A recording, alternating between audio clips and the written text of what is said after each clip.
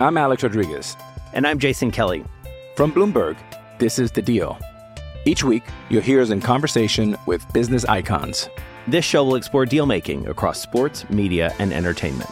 That is a harsh lesson in business. Sports is not as simple as bringing a bunch of big names together. I didn't want to do another stomp you out speech. It opened up so many more doors. The show is called The Deal.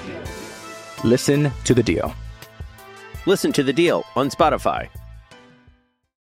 With threats to our nation waiting around every corner, adaptability is more important than ever. When conditions change without notice, quick strategic thinking is crucial. And with obstacles consistently impending, determination is essential in overcoming them. It's this willingness, decisiveness, and resilience that sets Marines apart. With our fighting spirit, we don't just fight battles, we win them. Marines are the constant our nation counts on to fight the unknown. And through adaptable problem solving, we do just that. Learn more at marines.com. Welcome to This is the Jet Life with Dan Burnham, your guide to the New York Jets, sports, and much more. And now, your host, Dan Burnham.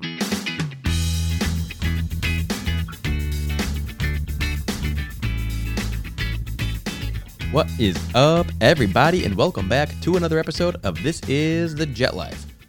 This episode coming after the Week 9 loss on Monday Night Football to the New England Patriots. The New York Jets fall to 0-9 as the Patriots get to 3-5.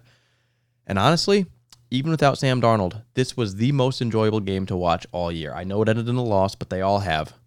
And when you saw the Jets come out and play this game, it was remarkably entertaining. Joe Flacco at quarterback. Unfortunately, it's the first time all season that we've had all of our three main playmakers in the receiving game available. That would be Crowder, Perriman, and Mims.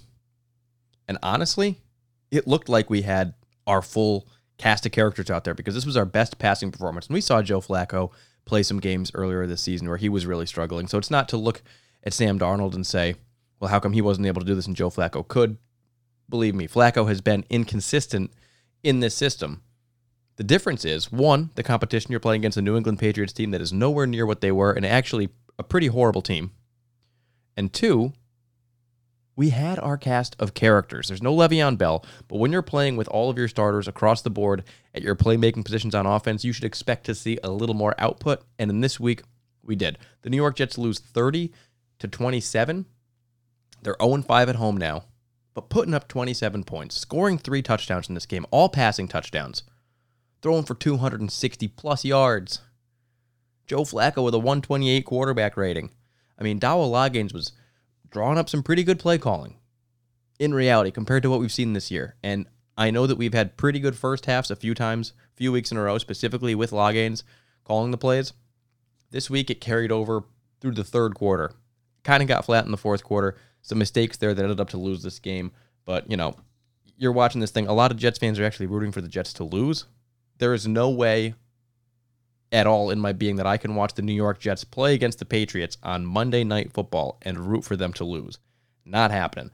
I'm rooting heavily for the Jets to win. They don't, so I'm disappointed. But I've still got optimism because the end result was a good competitive football game, better than we've seen. Real growth from our rookies. Some stuff to be, pretty excited about moving forward. And, if you're looking at that draft standing, you potentially are seeing some really good capital in the draft in upcoming years. Potentially the first overall pick. We will get to that shortly. So we got a lot to get into this episode. We don't have to do a preview of the game next week because we got a bye week. So we won't do any of that, but we're going to talk some injuries, AFC East, do a little bit of the draft standings, talk about the tank that is potentially on right now. We're going to do team stats, player stats, offense, defense, special teams, and then we're going to do what's on tap, and Father Time. So lots of good stuff in this one. A lot to get into. Before we start, got to remind you to rate, review, subscribe to this podcast anywhere podcasts are found. You can find it, as you know, under the Gang Green Nation podcast. Series title, This is the Jet Life. I think we're at episode 70 or so. So for all those of you who've been with me for however long, whether you're just starting now or listening for a few years now, I appreciate the support. Appreciate you guys listening. And one day there will be good winning football to report on. It was not intended to be some losers podcast talking about what the team did wrong and how they have to set fire to the whole thing and rebuild it. It was supposed to be this positive thing, kind of leading you through a playoff team and what makes the engine roll. Anyways, all right. Start with some injuries in this game. Mekhi Becton starts the game. He's been banged up a little bit so far this year. He had a chest injury. It sounds like he's going to be just fine. Had x-rays and all that. Looks 100% good. It's possible that he got the wind knocked out of him. Maybe he's not had the wind knocked out of him very many times, being a guy that big. That sort of a thing. It sounds like he's going to be okay. With the bye week coming up, he's got time to rest. But he's one of those guys that is a huge impact player. And the team got instantly worse the second he left the game. We were powerful. We were dominant to that left side early running. When he left, it was an area of weakness. And so, nothing against Chuma Edoga, but Mekhi Becton is elite. He's that guy. He's that blue chip player of this draft class that's just like really, really important to the future. So hopefully he's going to be okay. You don't want to put him in positions to be injured further. You want to see him as healthy as you possibly can to end this season, not just beat this guy up. We don't want to have some last-minute surgery that's going to potentially carry into next year. If the guy's injured, get it taken care of now. We've got bigger fish to fry in the future. Brian Poole left the game with a knee injury. He was questionable to return. Not sure exactly how he's looking there. Going to have to wait for some results on that. Other players that are just kind of coming back from injury right now. Sam Darnold didn't play in this game. Quinn Williams didn't play. Blake Cashman. Cameron Clark hasn't played yet. And then you got kind of like a nicked up. Of course, you got a nicked up Becton and Poole. You got a nicked up Crowder. A bunch of other guys like Perriman are just coming back. Mims could use a little bit of time. I think that this bye week right now is actually going to be really helpful for the New York Jets. And when you look at it, we're probably going to be the healthiest we've ever been going up against the Chargers. Probably going to have Sam Darnold back, I hope. Becton's out there. Our full cast of characters. And then some extra guys like Quinn and Williams back out on the field. I mean, this is going to be potentially the most stacked roster, if you want to call it stacked, but the best equipped roster that we've had all season long. So that's something to look forward to. We do have 2 weeks to get there, so we can enjoy some other games and some winning football from other teams in the meantime. Quick check-in on the AFC East.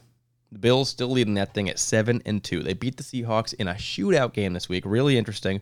That team's been a little bit hot and cold. They've kind of fell flat a couple times that made you lose a little bit of faith in that team. Like maybe they're not all there. But then beating a team like the Seahawks this week, putting up as many points as they did, over 40 points. I mean, the Bills look like, they're not going to be there every single week, but when they're on, they can beat teams. They can beat good teams. Next game for them is against the Cardinals. Speaking of the Cardinals, the Dolphins just played them to go to 5-3, second place in the division. Tua Tagovailoa, after a really quiet first week, throwing under 100 yards and not being asked to do much, actually came out in this game, had some really good drives, made some really good plays, and, we're not rooting for the guy, but so far for him, he looks comfortable. He looks like he kind of knows what he's good at, what he can do, and, so far so good for them. That team continues to roll. 5-3, they're going to be looking for the playoffs.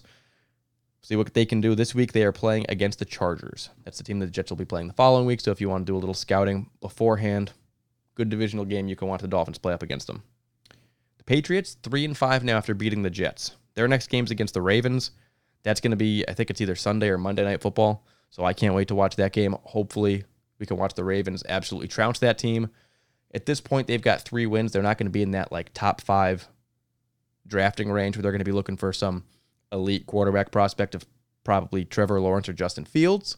So that's good news because you don't want them to be too powerful. I think actually a lot of Patriots fans were hoping that they'd lose this game because not only do they want to knock the Jets down to worst drafting position, but they're actually thinking in their heads like, all right, we obviously know that we have to get some new pieces on this team and we haven't drafted high in a long time. Maybe this is our time to get up there and get some new young talent, elite talent on this roster. So we'll see what happens. That Ravens game could be good. So those are some things that we can watch for the AFC East coming up. But the Jets still in the basement, 0-9 with a bye week. This would be a great time to fire Adam Gase, if we're being honest right now. Let's just, get ready to go towards the future with somebody else and just get him out of there before he does any more damage to our players.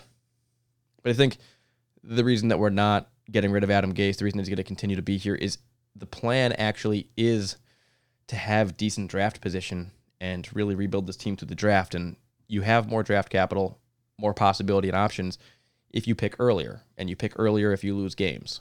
And Adam Gase helps the team do that. So I think there's a potential scenario where Joe Douglas and company are looking at this like, he might be the best guy for the job. What do you want to do? You want to put in Greg Williams as the head coach, let him fire up the guys to a tune of 4 wins to close out the season. They still are a far cry from even looking at the playoffs. And now they're drafting 8th overall, can't get a quarterback, and they're in this situation. I think they're worried about something like that. Right now, the New York Jets at 0-9, they are set to pick first in the draft. The team right behind them, the Jacksonville Jaguars at 1-7. Now, we talked about this last week. This is a scary one if you're looking at drafting first, because they're playing a 6th-round rookie quarterback who, don't get me wrong, looked okay in his first game against the Texans, but is not a guy who's probably going to be winning games against tough teams. And that team has a really hard schedule. Not only does that mean that they're going to be playing difficult teams, and they're probably not going to win any games, but that actually gives them an advantage in the draft category, the way that you pick. If you have the same record, if the Jets end up, say, 1-15, the Jaguars are 1-15, the tiebreaker will be strength of schedule, and the Jaguars having that schedule overall, it's weaker than the Jets, so they probably will pick first. But they've played a lot of their easy games so far, and they've got all the hard ones left. So just looking at this thing, the Jets for the remainder of the season will play the Chargers, Dolphins, Raiders, Seahawks, Rams, Browns, and Patriots. I think realistically, some teams that are beatable in there, Chargers and Dolphins, maybe even Raiders, Rams and Browns. I mean, all those teams are somewhat beatable. I think specifically Browns, Chargers, Dolphins, Patriots. So there's 4 teams that maybe you could beat. Now, don't get me wrong. They won't win maybe any of those games, but those are teams that potentially can have bad weeks. We've seen them have bad weeks. The Jaguars at 1-7, they play the Packers, Steelers, Browns, Vikings, Titans, Ravens, Bears, and Colts. And when you're looking at that, that is a lot of playoff teams. And sure, if you look at a team like, you could say the Vikings or the Titans are beatable, maybe the Bears or the Browns are beatable, but those are still good teams, better than teams like the Chargers that the Jets get to play, or the Patriots that the Jets get to play. So realistically, the point of the matter is, with a 6th-string or 6th-round quarterback rookie playing for the Jaguars, don't expect them to win. That means that if the Jets win 1 game this year for the remainder of the season, they probably will be picking behind the Jaguars, in which case Trevor Lawrence is probably out for the Jets. Now, that brings me to the next segment that we're going to talk about, and that is the tank, a controversial topic because some fans want to win. Some fans don't want to tank. Some fans are obsessed with Trevor Lawrence, really want him. Others want to see Sam Darnold thrive in an opportunity. They want to see the pick traded away. There's a lot of different opportunities and routes that Joe Douglas can go. He's going to have opportunity. But for me, in Week 9, there is absolutely no reason to get your heart or mind set on a guy like Trevor Lawrence. Lawrence will be drafted number 1 overall in this draft. And it's a very, very difficult route for the Jets to end with 0 wins. I'm being honest here. The Jets are a bad team, but 0-16 has only happened in a 16-game season twice. Lions and Browns, 2 historically horrible teams. The Jets are getting healthy now. They have some decent players, and they play some pretty weak teams. I mean, we saw the Jets almost win last night. They easily could have won that game. I'm not going to join in some conspiracy and say that they lost this game on purpose, but there were some things that easily could have been cleaned up, some 12-men on the field penalties, some other stuff that really could have cleaned this game up and maybe given the Jets a win. But when you look at, like, last year, the worst team in the league had 2 wins. That'd be the Cincinnati Bengals. The year before, Arizona Cardinals, worst team in the league with 3 wins. It's not very often that you've got a team with 0 wins and a team with 1 win. Usually the worst is 2-3 wins because teams just find ways to win games. Even the worst team in the league, a team with as bad as what the Cardinals were before Kyler Murray, they still find a way to win some games. The Bengals, without Andy Dalton, no Joe Burrow, just playing backup quarterbacks, that team found a way to win some games here and there. And if you're sitting here and you're going to lay it all on the New York Jets losing every single game, and the only way you can be happy is if they lose every single thing, that's just not fair to this team. Because I think they've got too much talent. Not that they have enough to be a good team, but they have too much talent to be top 3 worst team of all time. And they're about to be pretty healthy moving forward. So to a certain level, you got to just kind of let go and just say, let's watch the season. Let's see how this team progresses. We probably won't get the first pick. We're going to be picking in that 2, 3, 4, 5 range. And that's okay. We can still get a lot of damage done there. It doesn't have to be Trevor Lawrence. We got to have backup plans. And if so be it, at the end of the year, the New York Jets haven't won a game, or the Jaguars have won some extra games, and we're still picking first overall, then we can have that conversation and talk about a guy like Trevor Lawrence. We got a lot of work to do before we get there. And the Jets, a lot of these players are going to be fighting. I mean, Joe Douglas didn't draft a bunch of ex-college team captains because he wanted them to come in here and roll over. These are guys that have a lot of heart, and a lot of these guys are going to keep playing as the year goes on. So that's the scoop with the tank. All righty, let's talk team stats in this game. And being a 30-27 game where the New York Jets played well, the team stats actually reflect that. For the most part, looking through this thing, pretty good looking game. First downs, way off. Patriots 30, Jets 18. But when you look at stuff like total yards, the Patriots had 433. They won. We had 322. We don't often get over 300 yards of offense. We averaged 7.3 yards per play, more than the Patriots' 5.7.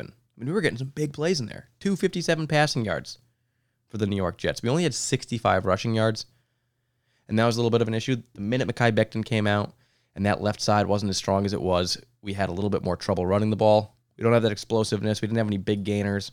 Joe Flacco didn't run at all in this game. And so 65 yards all we had there at 3.6 yards per rush. The Patriots, with a bigger stable of backs and Cam Newton, a running quarterback, they had 159 rushing yards. That's a lot. That's kind of the difference in where they outgained us. Passing yards was pretty even, 257 to 274. But the reason they had 100 more total yards is because they had basically 100 more rushing yards. But look at some other categories. What are some things that we like to talk about? Penalties. The New York Jets in this game, 4 penalties for 32 yards. Better than the Patriots, 6 for 81. I mean, 32 yards of penalties is really good for an undisciplined team like the New York Jets. It's a couple weeks in a row where we've been pretty good in that penalty column. I think we're starting to get a little bit better there. Third down efficiency. This has been something that has been bad every single game this year, including last week. This week, 6 for 10, 60% on third down. Because of that, we didn't even go for it on fourth down. We were typically, more often than not, converting on third downs. And that was part of having this full cast of characters, guys to get the ball to, playmakers. I mean, everybody was doing their part in this game, and it didn't feel like you had one guy that shouldn't be on the field. You didn't have some Jeff Smith or Josh Malone who's just kind of slowing things down and he's not really going to get open. It was a bunch of guys across the field winning some battles against a team that in the Patriots, frankly, is just not that strong. So we exploited that 60% third down conversion, and that was a big reason the New York Jets found success in this game. Now, there's only one turnover in the game. That was for the New York Jets on a bad ball by Joe Flacco, something that shouldn't have been thrown. The Jets made big plays in this one. A couple big bombers to Perriman. Well, one was a bomb. Another one was, 20 yard out to Crowder as well. So we had some quick plays there. But when it was all said and done, the Patriots 36 minutes time of possession, the Jets 23. And this game really flew by. When you looked at it, and the game was basically over at 10:50, and there was 3 minutes to go, and you were like, geez, this is one of the earliest ending Monday Night Football games I've ever seen. Because the Patriots were running, and Cam Newton at quarterback was converting almost all of his passes, 27 to 35. Joe Flacco was 18 for 25. So there weren't very many incomplete passes. A lot of runs, a lot of plays in bounds. Clock kept ticking. So when you look at it, it's a pretty successful game from the Jets. They only had one turnover. They only punted 2 times in the entire game. I mean, their drives, if you look at them, it went field goal, punt, touchdown, field goal, touchdown. Then it was halftime, touchdown, interception, punt.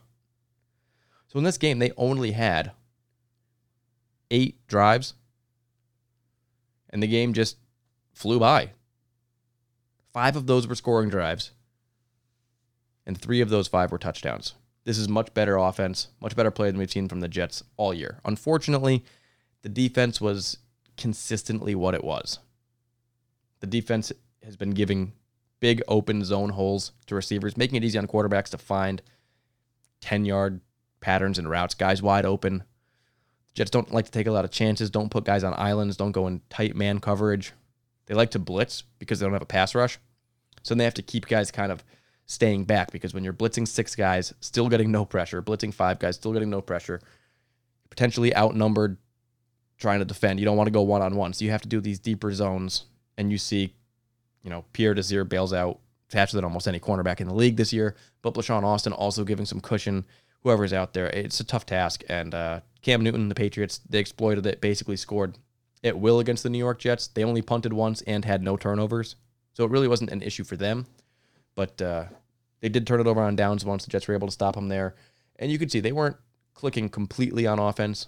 The New England Patriots, the Jets did just enough here and there to kind of slow them down, and when it was all said and done, they have a Nick Folk ex-Jet field goal with 3 seconds to go in the game, decently long to try to win it.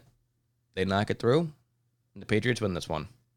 So that's kind of where we're at here, 0-9.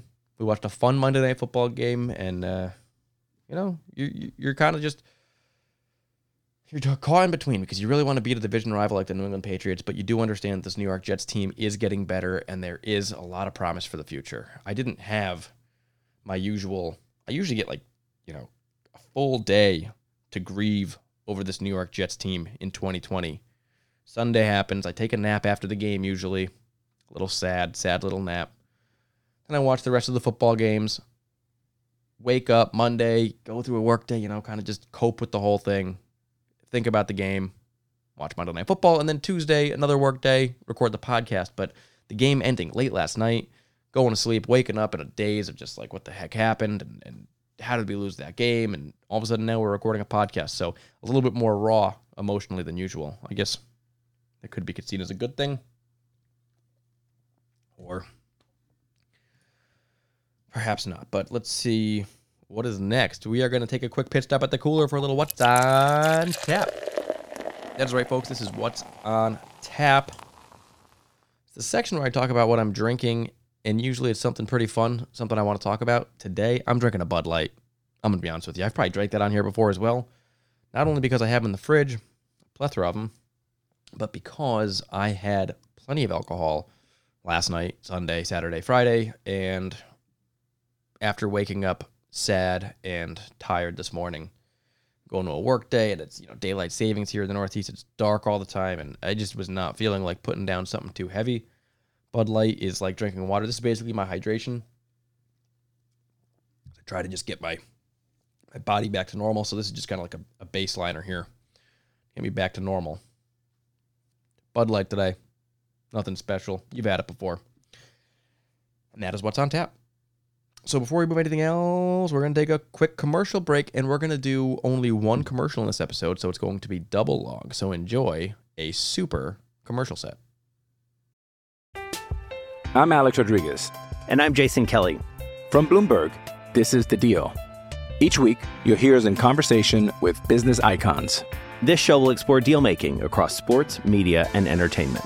That is a harsh lesson in business. Sports is not as simple as bringing a bunch of big names together. I didn't want to do another stomp you out speech. It opened up so many more doors. The show is called The Deal.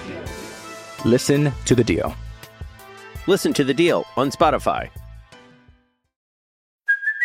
Hey, it's Kaylee Cuoco for Priceline. Ready to go to your happy place for a happy price? Well, why didn't you say so? Just download the Priceline app right now and save up to 60% on hotels. So whether it's Cousin Kevin's Kazoo Concert in Kansas City, go Kevin, or Becky's Bachelorette Bash in Bermuda, you never have to miss a trip ever again. So download the Priceline app today. Your savings are waiting.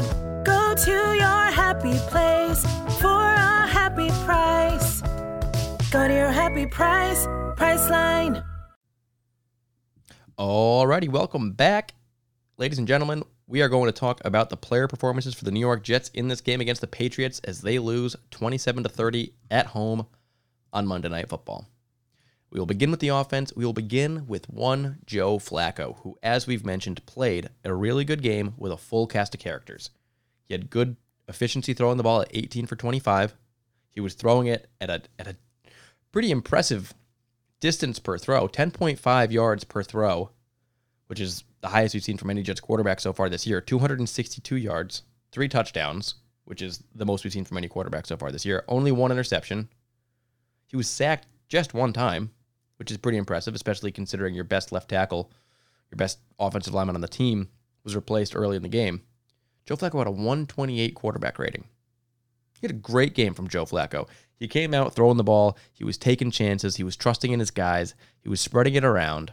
In this game, he threw to 7 different receivers, or receiver, tight end, running back combos. So 7 different players getting involved in the passing game.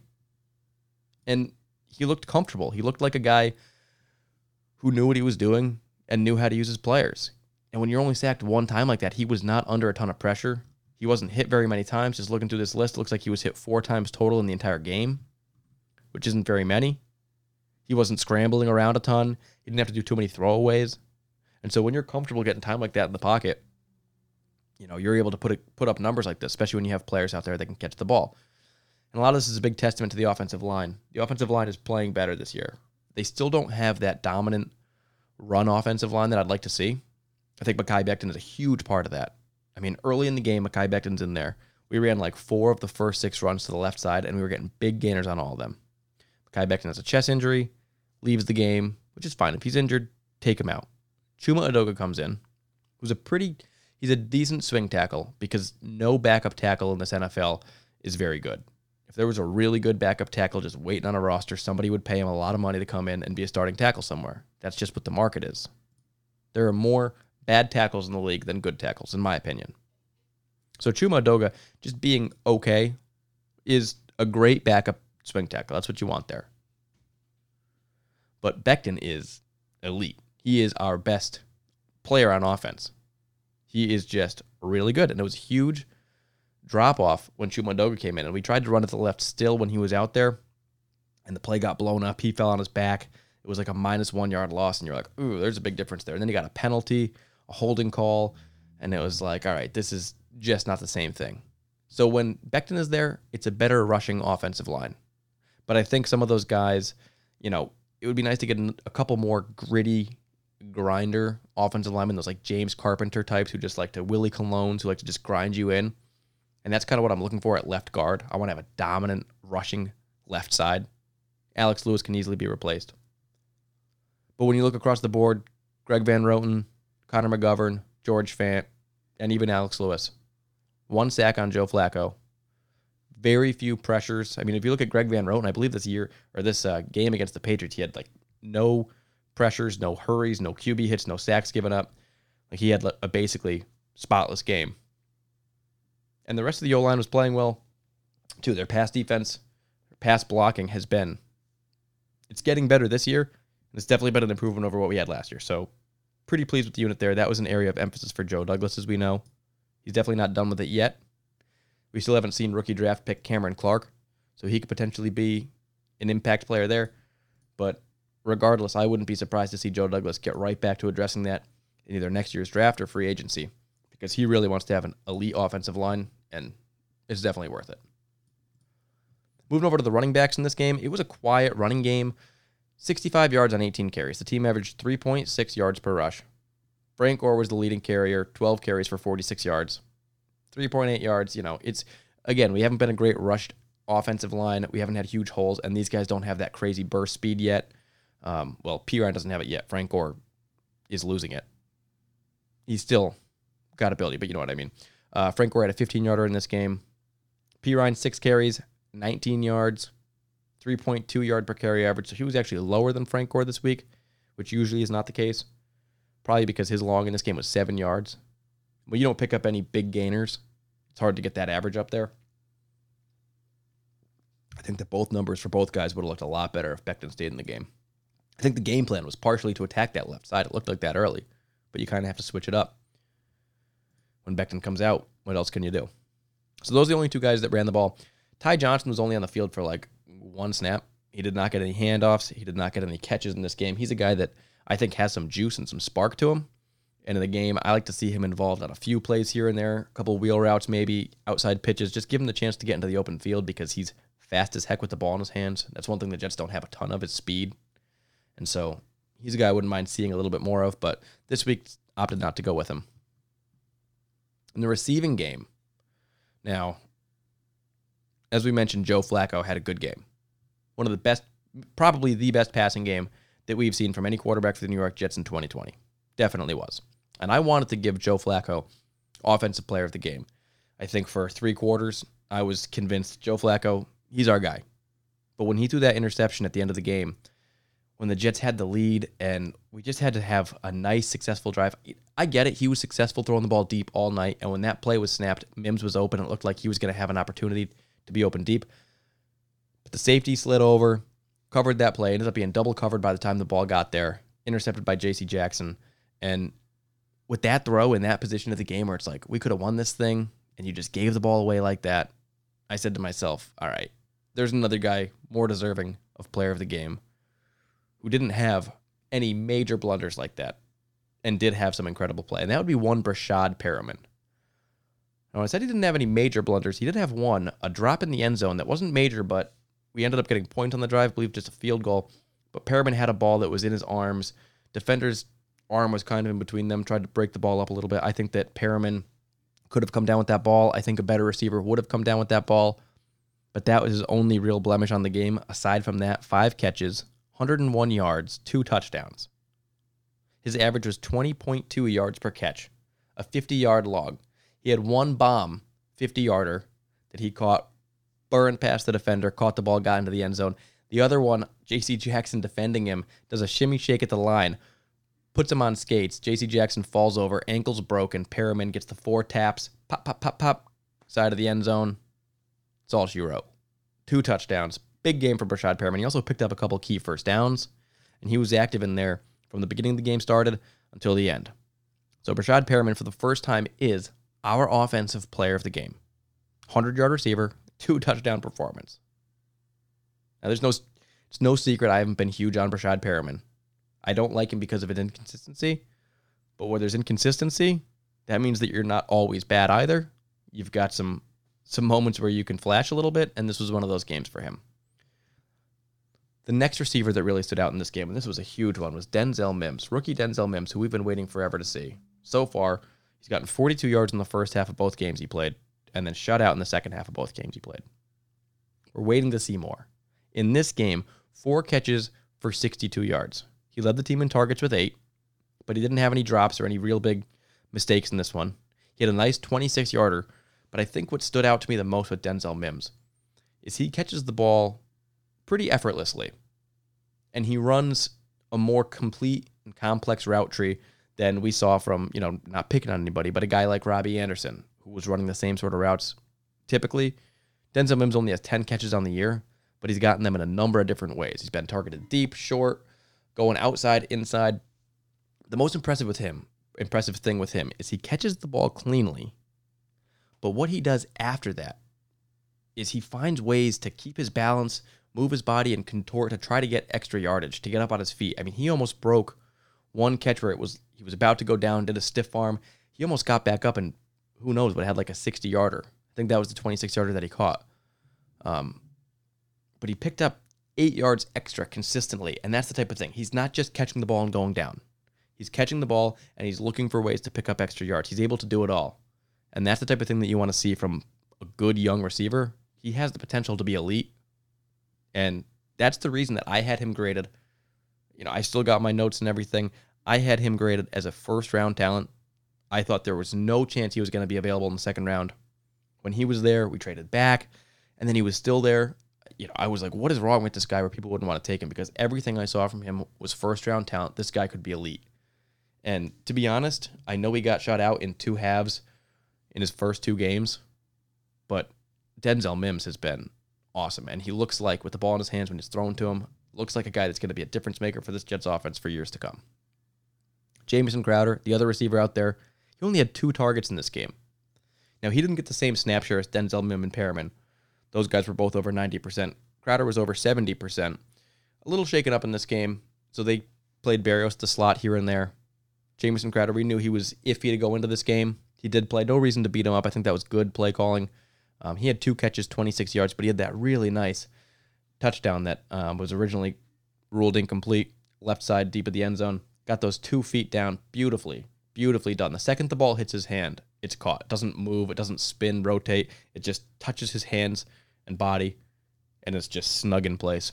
2 feet down, touchdown for Jamison Crowder. So nice to see him getting active. That's a good game when you look across the board. We had almost 200 yards between Perriman, Mims, and Crowder, and 3 touchdowns. And those are the guys that we've been waiting for. We got a little bit of Jeff Smith on the field, but no activity from him. We didn't have to see a Josh Malone, or no offense to a Lawrence Cager, who's a guy I like, but these guys are so much better. And it looked that way. Braxton Berrios had 1 catch for 13 yards, a nice little scamper where he got a first down. That was a nice play by him. Ryan Griffin had arguably the best tight end performance we've seen offensively in terms of the passing game all season long. What did he do? 2 catches on 2 targets for 28 yards. But 1 23-yarder was the best tight end play that we've seen all season. And he's still playing less snaps than Chris Herndon, who in this game had 0 targets, 0 receptions, playing over 60% of snaps again for the New York Jets. Chris Herndon is our Doghouse Player of the Week. We could basically give him a statue, Doghouse Player of the Year. It's becoming absolutely ridiculous how often this guy's on the field. He's not on the field to be a great blocker. He is not Eric Tomlinson or a guy who's out there as a specialist. Well, he's going to block, and sometimes he'll find a way to get open and get a couple yards. No, he's out there because he was supposed to be an athletic, receiving tight end. And we saw that from him early on in his career, but we've not seen it this year. And how can you play 60+% of snaps with a guy like Joe Flacco, who's got time in the pocket and spreading it all around the field, and not even get 1 target? Well, one way is by every time you catch the ball this year, you fumble it, and the rest of the time, the ball's thrown to you, you drop it. So when you play terrible, horrible football like that, people don't want to get you the ball, and nobody has any confidence in you, except somehow the coaching staff still does. I would rather see more Ryan Griffin as the year goes on. Chris Herndon's our Doghouse Player of the Week, and he has earned it. He had a couple of receptions from the running backs. Frank Gore had 2 for 13. P. Ryan had 2 for 19. Every single week we see P. Ryan get like 2-3 catches for like between 20 and 30 yards. I think that's a good thing to see out of him. The other thing that was really nice about P. Ryan in this game was that he had a nice pass block on a play, a good pass from Joe Flacco. I don't remember to who, but we had kind of given Michael P. Ryan a little bit of flack a couple weeks ago because he had bad pass protection. And it was like, listen, you're pretty good at running the ball. You're pretty good at catching the ball. You look like you're set to be a running back 2 for a decent amount of time. But if you can't pass block, it's really hard to have you on the field. You got to learn how to do that. And he showed a good play in this one. He didn't have any glaring weaknesses pass blocking. Did show some strength there. So if he's working on that and getting better, it's going to be very important for his development moving forward with the New York Jets. All right, so that is our offensive performances. Player of the game goes to Rashad Perriman. Doghouse Player of the game goes to Chris Herndon. We're going to move over to Father Time.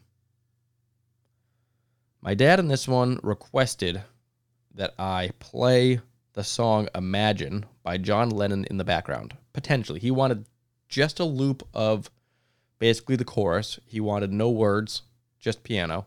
I don't know where he thinks I get the rights for this and then have the time to mix all this stuff after work to play it. We kind of had a little conversation. He was like, listen, don't actually put the song in, but let them know that this was meant to have that playing in the background to sort of set the mood. I don't know if he took a little note from my Nutcracker, the Dance of the Sugar Plum Fairies in the background of the Robbie Anderson poem. Maybe he got inspired by that. But in any case, just imagine the song Imagine by John Lennon playing on piano in the background. He's like, imagine all the people. You know that song? All right, so that's in the background. This is Father Time, written by my dad, David Burnham. Here we go. Verse 1, the game last night. Imagine having Mekhi Becton throughout the game. This would have tired out the defense because our 21-year-old road grader was making new roads. Our barroom bouncer would have been throwing linebackers, ends, and corners into the first row seats. We would have had more time in the pocket to throw, and we would have held the ball for more time and limited the Patriots' time with the ball. Verse 2, imagine having Quinnen in the middle of the defensive line. This would have stopped the Rex Burkhead touchdown that totally spent Fadakasi and Lange, who were last night's 2 stars of the game. Quinnen would have taken on the center and guard all game. He might have stopped the 4th and 1s. Foley and Quinnen side by side. 2 of our best players, Mekhi and Quinnen, and neither is 23 years old. Now imagine a nasty guard next to Mekhi Becton. He's on the way. A solid new receiver choice. We need another top receiver, and he's on his way. Imagine a new solid corner so that Pierre Desir can go back to the backup duties that he deserves. Stand by. That is coming. That and much more. I loved watching the game last night. Yes, it was a tough loss, but we now have an idea of what the Jets can look like. The offense clicked, and new faces showed up on defense. Just use your imagination a bit and get ready. Go Jets. End scene. So great father time from David Burnham. Very poetic. Imagining that piano in the background kind of gave me shivers reading it. I was just like, ooh. First thing I think that comes to everybody's mind is, where does he get off giving 2 stars of the game to Harvey Lange and Foley Fatukasi? I believe that is my jurisdiction. And we have not gotten to the defensive side of the ball yet, so I don't really know what that is. We can give it a father time player of the game for this one. But we'll see which one of those two. We got to pick one. See which one earns it. But other than that, thinking about it, absolutely right. Mekhi Becton, game changer not being in the game. Game changer. It's not very often that you see a left tackle that's like, when he's on the field, it's a different team. Sometimes you see a team fall apart without their left tackle. You don't see a lot of teams that are just like, holy shoot, they look good. And you could tell Monday Night Football really wanted to highlight Mekhi Becton. It was probably a real pain in the butt for them when he got injured and left the game, because they were clipping to him. They were showing highlights. They were showing numbers and stats and statistics all night long, or at least when he was in the game for like the first quarter, and then he was out. They didn't get to do that for the rest of the game. But I thought this was going to be his coming out party, where the whole world watching it would see him and just how great he was. Unfortunately, it wasn't there. But it would have been amazing to have him there. Quinnen Williams. Dad's right. Foley Fatukasi played a great game, but having Quinnen Williams on the defensive line there, he is, right now, our best defensive player. He is. Some people are saying he's having an average year. I think that's baloney. I think he's having a great year. I think he keeps getting better and better. He has the most defensive player of the games on the entire team so far this year for this podcast. He's super young, and he is a difference maker. We don't have many difference makers on this team. Now, like my dad said, Foley Fatukasi had a great game. Having Quinnen out there side by side with him would have been even better. And like he said, Becton, Quinnen, both under 23. Those are the types of anchors that you start to build around. Now, when he talks about the other things, these are 3 of the most important things in my mind. And we, groupthink ensemble idea, we watch these games together and we talk about this stuff. A guard next to Becton, somebody else, another road grader, filling in for Alex Lewis, could make that left side dominant. You already have a dominant left tackle. You already have a really good above-average center. You put in a dominant guard on that side, look out. You are going to have to put extra guys over there on one side of the field, then more guys than you want to, or just suffer from 2 guys, 3 guys blowing you up play after play, so just keep running to the same side. Left guard, very important. Dad says he's on the way. New receiver choice, he's absolutely right. Now, we had 3 guys in this game, and it looked good. Crowder, Perriman, and Mims. Nice little combo. But as we've seen this year, there are games where we don't have any one of those guys. You need to have more options. You can't just say, we are good when we have 3 out of 3 guys out there, but if one of them leaves, we are no good anymore. You got to have more options.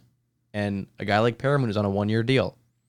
Probably not going to be back next year. Crowder, he's only got one more year left on his deal after this one. He may not be back the year after that. So you really have to start the pipeline. It can't just be Mims. You can't continue to ignore the skill positions of this team, because that's been one of our Achilles heels for so long, and fans are tired of it. You got to have a pipeline. Wide receiver, other options got to come. Dad says, on its way. And then the cornerback. Now, we hope it's Bryce Hall.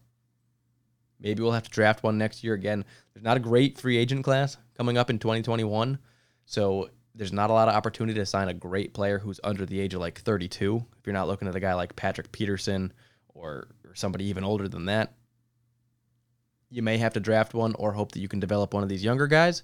But as he said, Pierre Desir should be a backup, and he is one of those guys that can be kind of a game changer, make big plays, but he can't be trusted to be on the field time in, time out. He should be one of those dime guys who can come in and play a zone, and if the ball's thrown his way, he may make a jump on it and intercept the ball. And if you want to get him off the field, you have other guys that can start ahead of him and do a better job. That's kind of where his role should be, kind of like what Marcus Williams did for the Jets back in the day. So I like this Father Time. I wish that I had the song and was able to play it the way that he imagined, pun intended, but we couldn't do that. I think that we all get the gist. Thank you, Dad, for the Father Time. That one was super cool.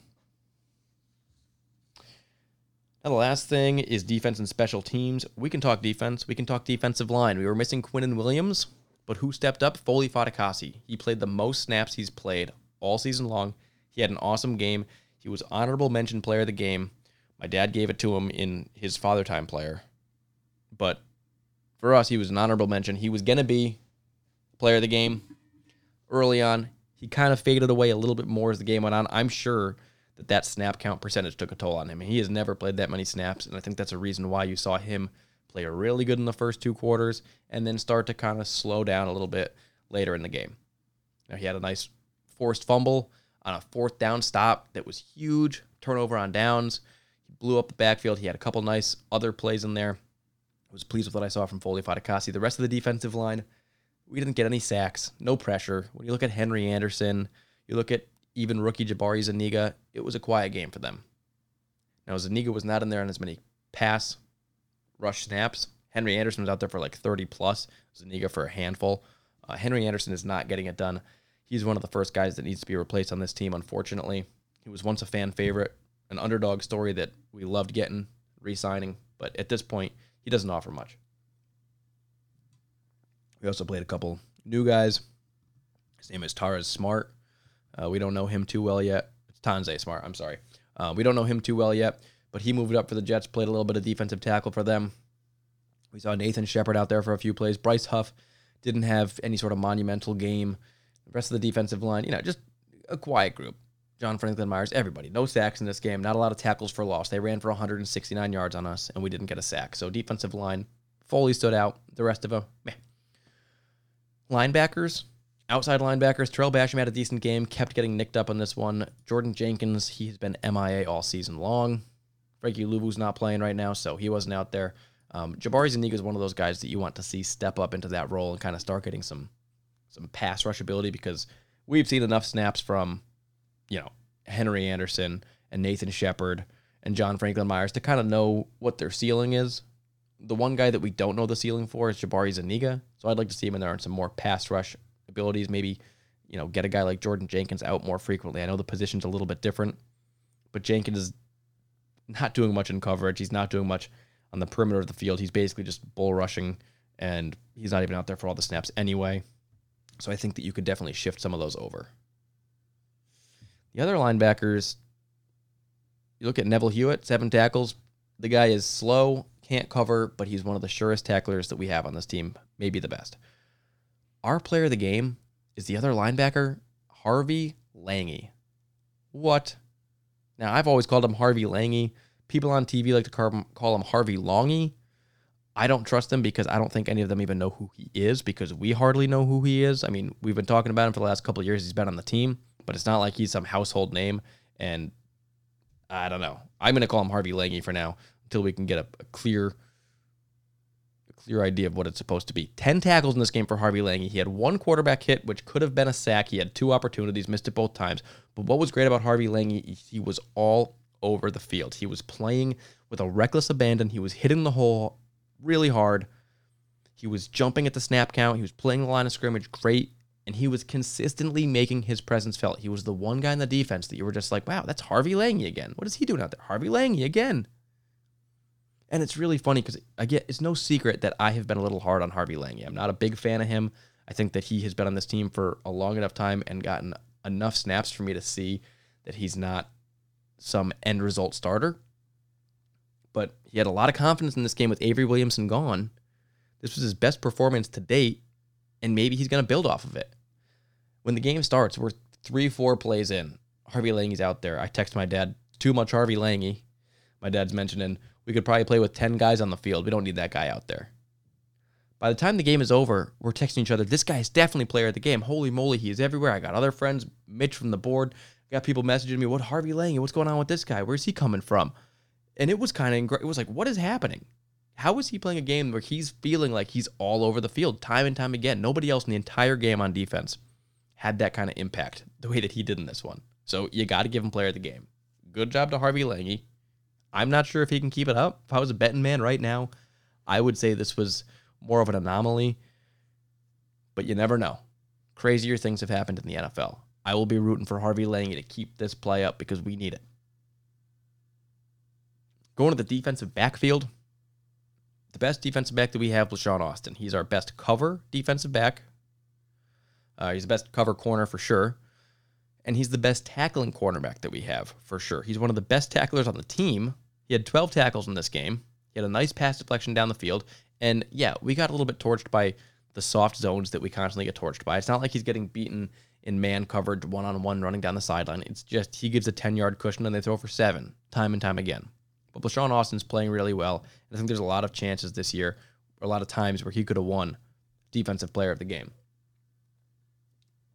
On the other side, Pierre Desir, he's so feast or famine. In this game, it was a lot more famine. Bryce Hall played for the first time this year. He played like 46% of snaps for the Jets this week, and he didn't play a really bad game. He did have one penalty in there. I think it was a DPI. But his presence wasn't felt, and I think for a rookie playing cornerback, you know, when you watched Lamar Jackson, we said, oh, he was really quiet overall. He made a couple mistakes, but other than that, didn't stand out. When you got a rookie cornerback, a guy like Bill Belichick and Josh McDaniels like to target you, and if you don't see Bryce Hall standing out as having a really bad game, and his first game ever after being injured for over a year, I think you got to be a little bit pleased with that. I hope as the year goes on, he shifts into that Pierre Desir role, and we can see Bryce Hall a little bit more frequently, and I hope that some guys actually kind of pick on him in one-on-one coverage, and we can see what he can do. Brian Poole, he got injured in this game, so hopefully he's going to be back for next week. That's the rest of our corners. Moving over to the safeties, Marcus May, very quiet. He's not giving up big plays. The Jets are making sure that we're not giving up big over-the-top plays, even when we're playing one safety back with Marcus May, but he's been quiet otherwise. He just doesn't seem to have that killer instinct that you'd like to see from a safety. The other guy, rookie Ashton Davis, filling in for Bradley McDougald, who's in week 2 of his IR stint. Ashton Davis plays 100% of snaps, and he plays 5 different positions in this game. He's playing some outside linebacker, some cornerback, some slot, some safety, free, strong. I mean, he's all over the field being used in all different directions, and that's a testament to just his versatility and his ability to pick up defensive schemes that Greg Williams is giving him. He's able to play all over the field, not one-dimensional football, not, all right, you can go out there, but this is what you do. It's, you're ready to do a little bit of everything. Now, he's not excelling in any of those areas right now, but he's also not floundering in any of them. Last week was his first start, and he got tripped up on a Tyreek Hill touchdown. He got picked on a little bit by one of the best offenses we've ever seen. This week, he didn't get picked on. He didn't look like he didn't belong out there, and he actually made a few nice plays. One nice tackle on the goal line where he read the play well, came across the field on the left side right before the end zone, put a shoulder into the running back, knocked him out of bounds. That was a touchdown-saving play. And then another one where he got a nice little blitz, got through, and hit Cam Newton with a clean hit. He hit him with his shoulders in Cam Newton's chest with a great, powerful hit. They called a personal foul on it, roughing the passer.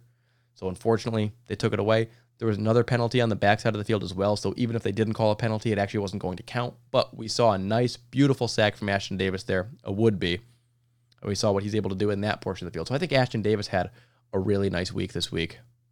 Really proud of what he did. That basically does it for our defense. Obviously, Harvey Lange is our defensive player of the game. We'll see what happens after we have the bye week. You know, this defense has been moving around all season long. We've seen some players traded away, Steve McClendon, Avery Williamson. We've seen some guys come back from injury and some young guys getting pushed in, elevated like Bryce Hall, Bryce Huff, Ashton Davis. And we've got some other little projects and guys that we got some question marks on. We want to see what Jabari Zuniga can do. We want to see what Harvey Lange can do, if Bless Austin can keep it up. And after this bye week, 2 weeks from now, playing against the Chargers, I think, again, that unit with Quinn and Williams hopefully back is going to be as strong as it's been all season long. And I'd like to see what they can do. So, decent defensive game. Special teams, just a quick section here. We only punted twice in this game. Braden Mann had one really nice punt inside the 5-yard line. We don't get many of those, so that was a really nice thing to see. Good game from Braden Mann. Braxton Berrios, he had one punt return, just basically a fair catch. He had a couple kick returns. One was 28 yards, but the rest were pretty short, so nothing crazy there. Our special teams player of the game is going to be one Sergio Castillo, our Sam Ficken replacement, who was 2 for 2 on field goals with a long of 50 and 3 for 3 on extra points.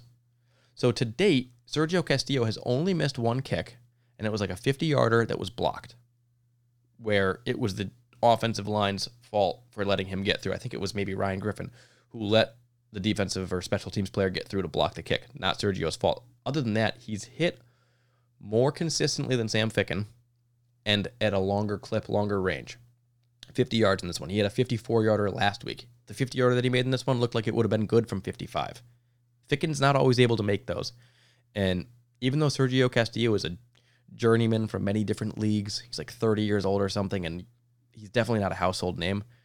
Most football fans had never heard of him until this. But Sergio Castillo is playing better than our starter, Sam Ficken. And I'm thinking right now that Ficken is currently an inactive player. When he is back and ready to play, I might be surprised to see Sergio Castillo relegated back to his practice squad duties. I think that from what we've seen from him, this guy has been pretty reliable. Even on Monday Night Football, a game where maybe you could be a little bit flapped, he's still making them from 50. I mean, I haven't seen him have a bad kick yet, and he's a guy that I trust. So Sergio Castillo, special teams player of the week. You'll love to see it. So that's our offense, defense, and special teams. And in reality, that kind of does it for this episode because we don't have much to look forward to next week. It's just a bye week. I don't know exactly what I'll do for the episode. I may come in and just talk about some rookies. Maybe I'll get a guest on. Maybe I'll talk state of the franchise or something. I'm not entirely sure. We'll see what inspires me. In reality, in an 0-9 season, I'm probably going to try to keep it kind of quick. I think I always say that, but a bye week on an 0-9 season might be the perfect time to do it. But we'll see. I've got 6-7 days to figure it out. And that's it. No preview.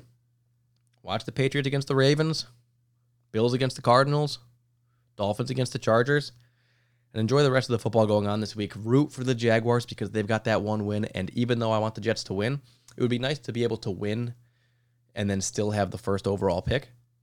So the only way that can happen is if the Jaguars win. So let's root for Jake Luton and that team, see if they can take on the Packers this week. A miracle, crazier things have happened. If you enjoy the podcast, please rate, review, subscribe wherever podcasts are found. This is under the Gang Green Nation podcast series title. This is the Jet Life. If you're looking for more information on the New York Jets that I've got, follow me on Twitter at Jets_Dan. Feel free to engage. We can talk. I mean, if you got a bunch of stuff you want to talk about in the bye week special, we can make it a sort of mailbag thing. You can send over some ideas. I'm happy to cover anything you want. I mean, we got all the time in the world here. That's it. That's all we got. Thank you for joining me for this week's episode. I'm Dan Burnham, and this is the Jet Life.